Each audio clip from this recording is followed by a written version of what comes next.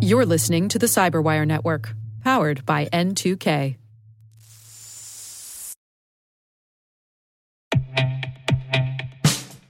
And now, a message from Cyberbit. Mastering cybersecurity is like mastering a sport. You build muscle memory through rigorous practice, then you train as a team to foster cohesion while operating under pressure.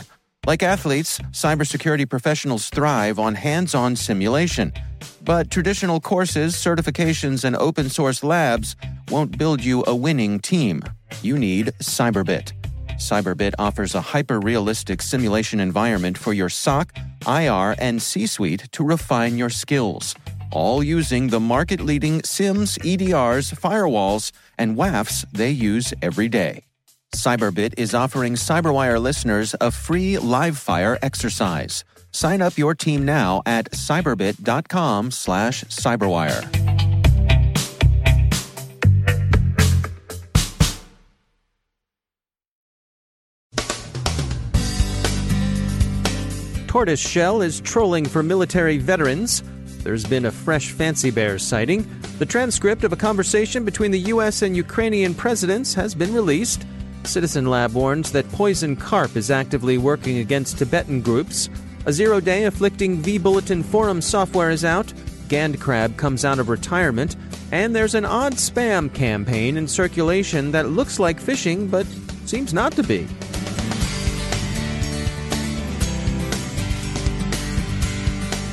From the Cyberwire studios at Data Tribe, I'm Dave Bittner with your Cyberwire summary for Wednesday, September 25th, 2019. Cisco's Talos Intelligence Unit has blogged a contribution to discussion of the Tortoiseshell threat actor that Symantec described last week. Symantec outlined the ways in which Tortoiseshell had sought to insinuate itself into the supply chain by hitting IT providers in the Middle East, especially in Saudi Arabia. The Symantec report noted circumstantial similarities between Tortoiseshell's code and the Iranian threat actor APT-34, also known as Oil Rig. But they were quick to point out that this counted for next to nothing in terms of attribution, since that code has been blown and publicly available to anyone for months. Yesterday, Talos blogged that Tortoiseshell is believed to be behind a bogus job site designed to attract U.S. military veterans and others who may wish to support them in their search for employment. Those who visit the site are liable to infection with malware that has both reconnaissance and remote access functionality. The reconnaissance malware has the internal name Liedertz and retrieves information about the victim's system, including information that could identify whether the malware is running in a sandbox. The rat is called IVizTech, and it does what such rats do. Talos agrees with Symantec that the operators behind Tortoiseshell show poor OPSEC, but they think that in this case they may make up in volume what they lose through carelessness.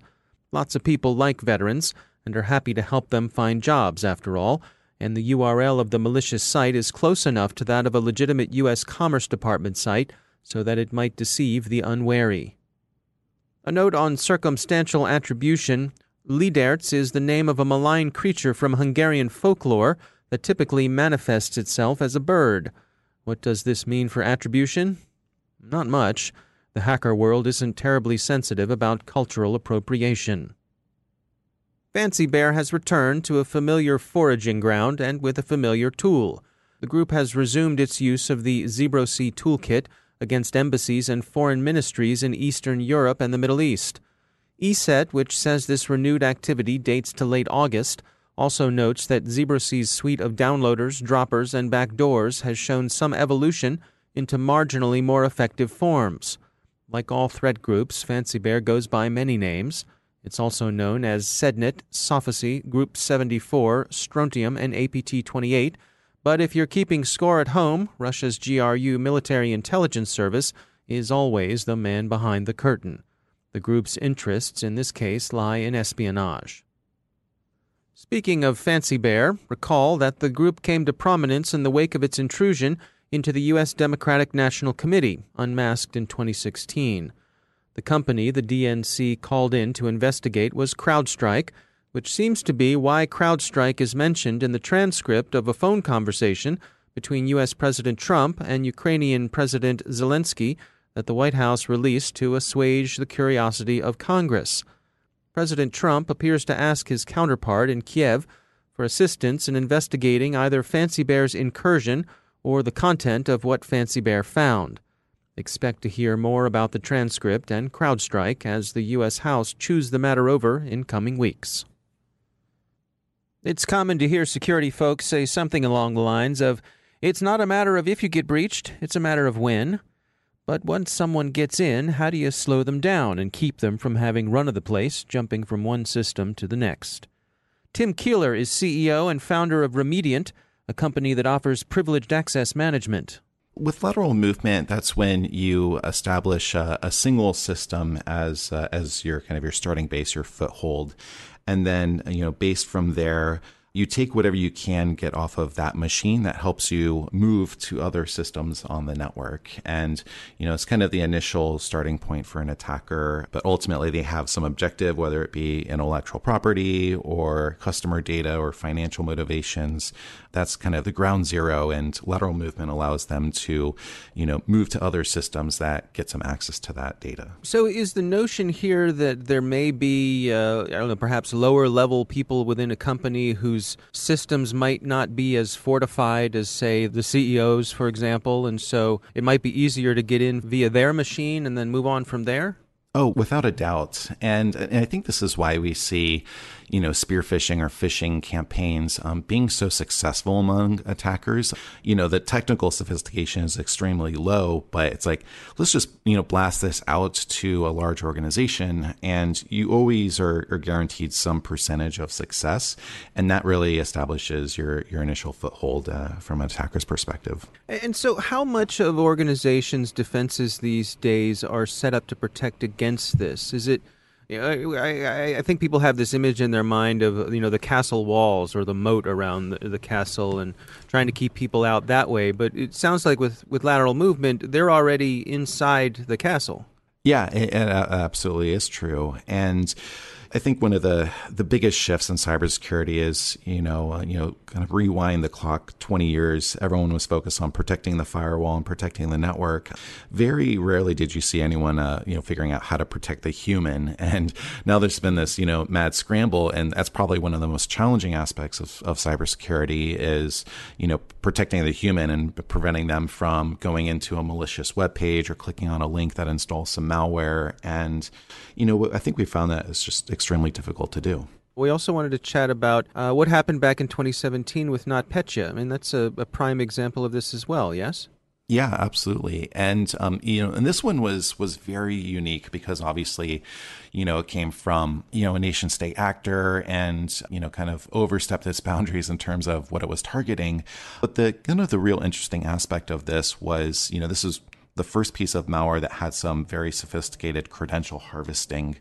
And it's one thing to leverage a 0-day exploit to infiltrate systems, but then when you take that in addition to, hey, I want to see what credentials are exposed on this system, harvest those, and then use those credentials to then propagate the virus and malware even further, that was just kind of a level of, of attack that changed techniques all around. And I think we're going to see a lot more of this as the next generation of malware. And so what are your recommendations in terms of people protecting themselves against this? The key one with NotPetya was, the credential harvesting aspect. The first thing it did was target credentials that had administrative privilege, whether it was on that system or on other systems. And then it was, very intelligent where it would start going, to other systems on the network using those credentials to see, hey, what's the scope of admin privilege here? And that's where it was able to spread so quickly. It really boils down to understanding who has administrative privileges, whether it is on servers and more importantly, in this case, workstations.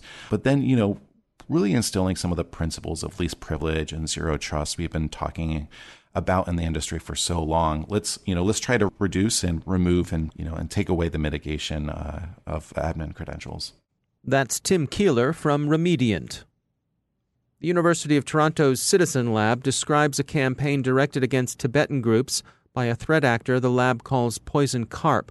Citizen Lab says, quote, between November 2018 and May 2019, senior members of Tibetan groups received malicious links in individually tailored WhatsApp text exchanges with operators posing as NGO workers, journalists, and other fake personas. End quote.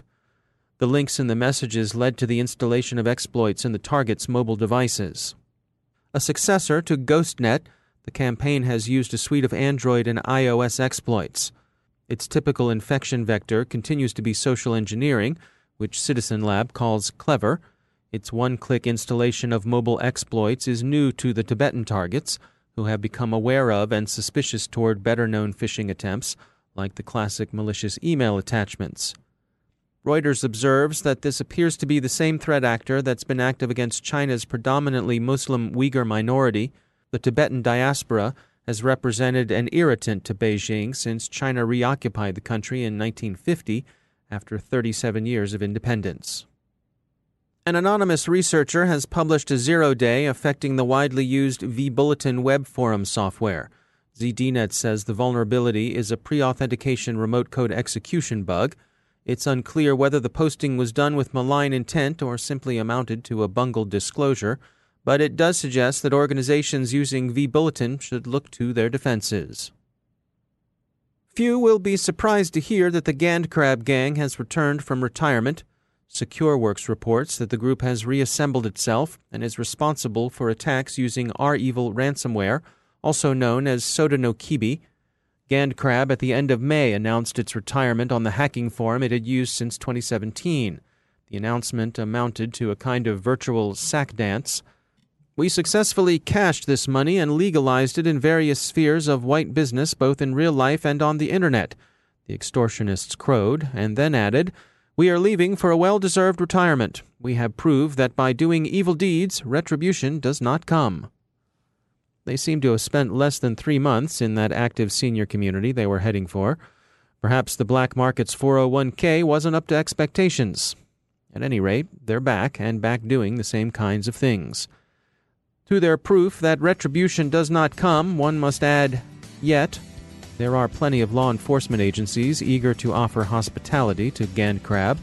Whatever name they're operating with, it seems to be the same old crew.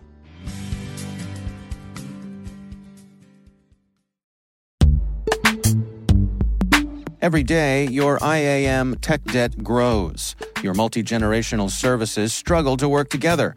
Building an identity fabric can fix this. It makes all your identity tooling stronger and allows you to connect any app to any service you want to use, with zero coding, zero maintenance, and zero app downtime. Strata's identity orchestration platform separates the identity logic from your applications, so you can optimize existing IAM tools and manage them in a single control plane. Now, every vendor, standard, and architecture work together. In short, building your identity fabric means you can secure your non-standard apps, keep your complex access policies, retire outdated IDPs, and modernize in record time. So build your fabric with Strata Identity and get rid of tech debt for good. Visit strata.io/cyberwire, share your identity priorities, and receive a pair of AirPods Pro. Offer valid for organizations over 5,000 employees. Connect today at strata.io/cyberwire.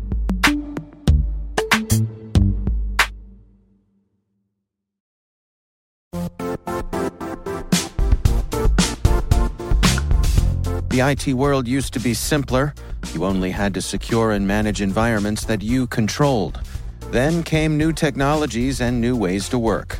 Now, employees, apps, and networks are everywhere. This means poor visibility, security gaps, and added risk.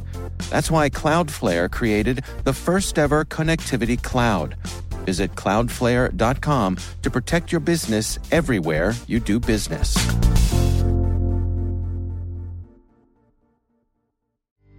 And joining me once again is Ben Yellen. He's the Program Director for Public Policy and External Affairs at the University of Maryland Center for Health and Homeland Security. Ben, always great to have you back. We had a story come by today. This is from the Washington Post. This is their Cybersecurity 202 section. And it's written by Joseph Marks. It's titled, "White House Blocking Congress from Auditing Its Offensive Hacking Strategy." Take us through what's going on here. So about a year ago, the White House developed an offensive hacking strategy to go after our adversaries like Russia and Iran. basically, in case they attack our cybersecurity, our computer systems, it's a way of using offensive hacking strategies as a military weapon. So we have defensive capabilities and offensive capabilities.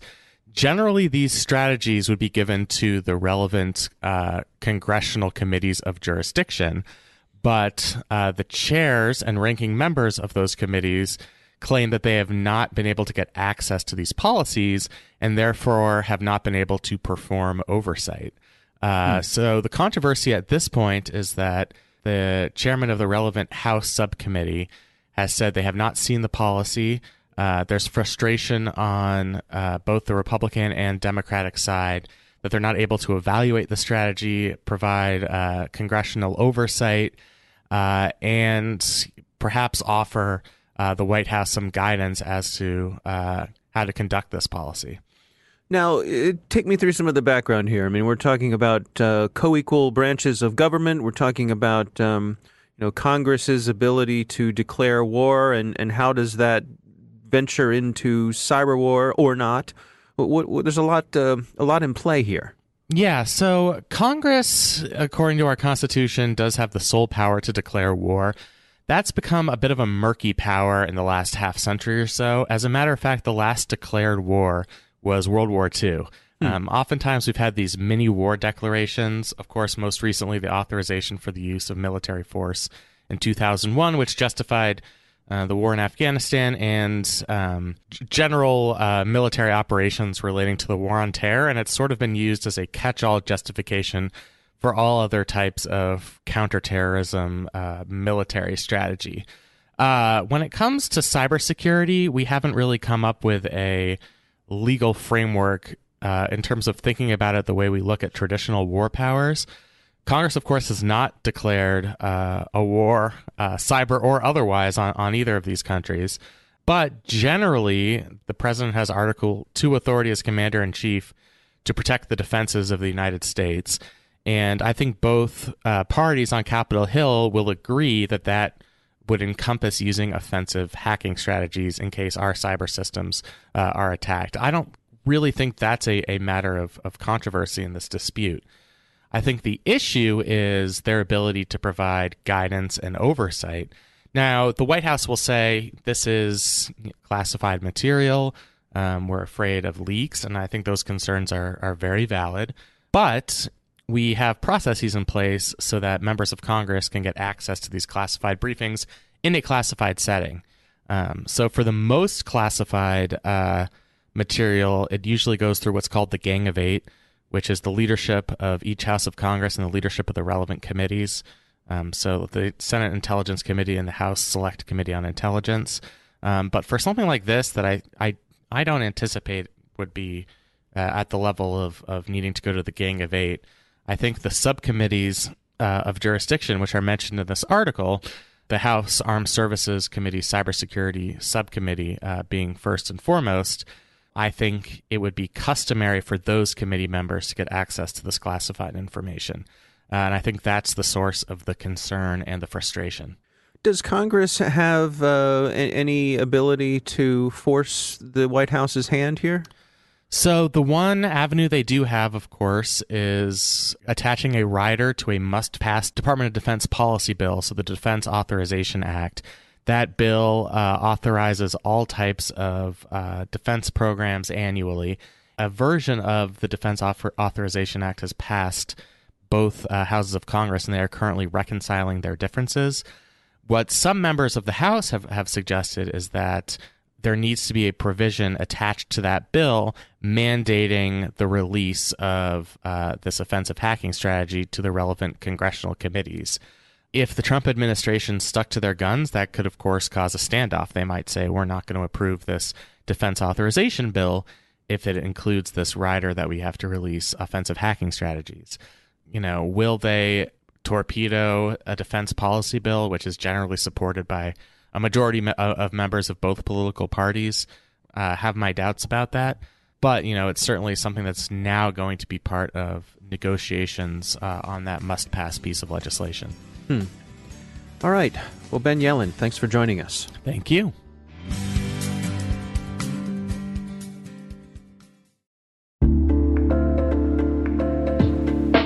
Are lengthy security reviews pulling attention away from your security program? With the largest network of trust centers, Vanta can help you streamline security reviews to win customer trust, save time, and close deals fast.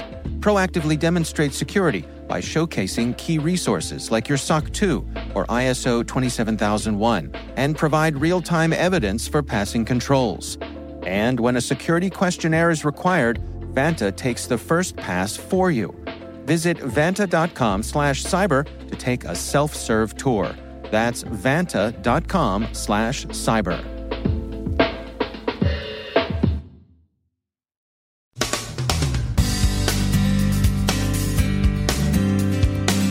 And that's the Cyberwire. For links to all of today's stories, check out our daily briefing at thecyberwire.com. And for professionals and cybersecurity leaders who want to stay abreast of this rapidly evolving field, sign up for Cyberwire Pro. It'll save you time and keep you informed. Listen for us on your Alexa smart speaker, too. The Cyberwire podcast is proudly produced in Maryland out of the startup studios of Data Tribe, where they're co-building the next generation of cybersecurity teams and technologies. Our amazing Cyberwire team is Elliot Peltzman, Puru Prakash, Stefan Vaziri, Kelsey Bond, Tim Nodar, Joe Kerrigan, Carol Terrio, Ben Yellen, Nick Valecki, Gina Johnson, Bennett Moe, Chris Russell, John Petrick, Jennifer Iben, Rick Howard, Peter Kilpie, and I'm Dave Bittner. Thanks for listening. We'll see you back here tomorrow.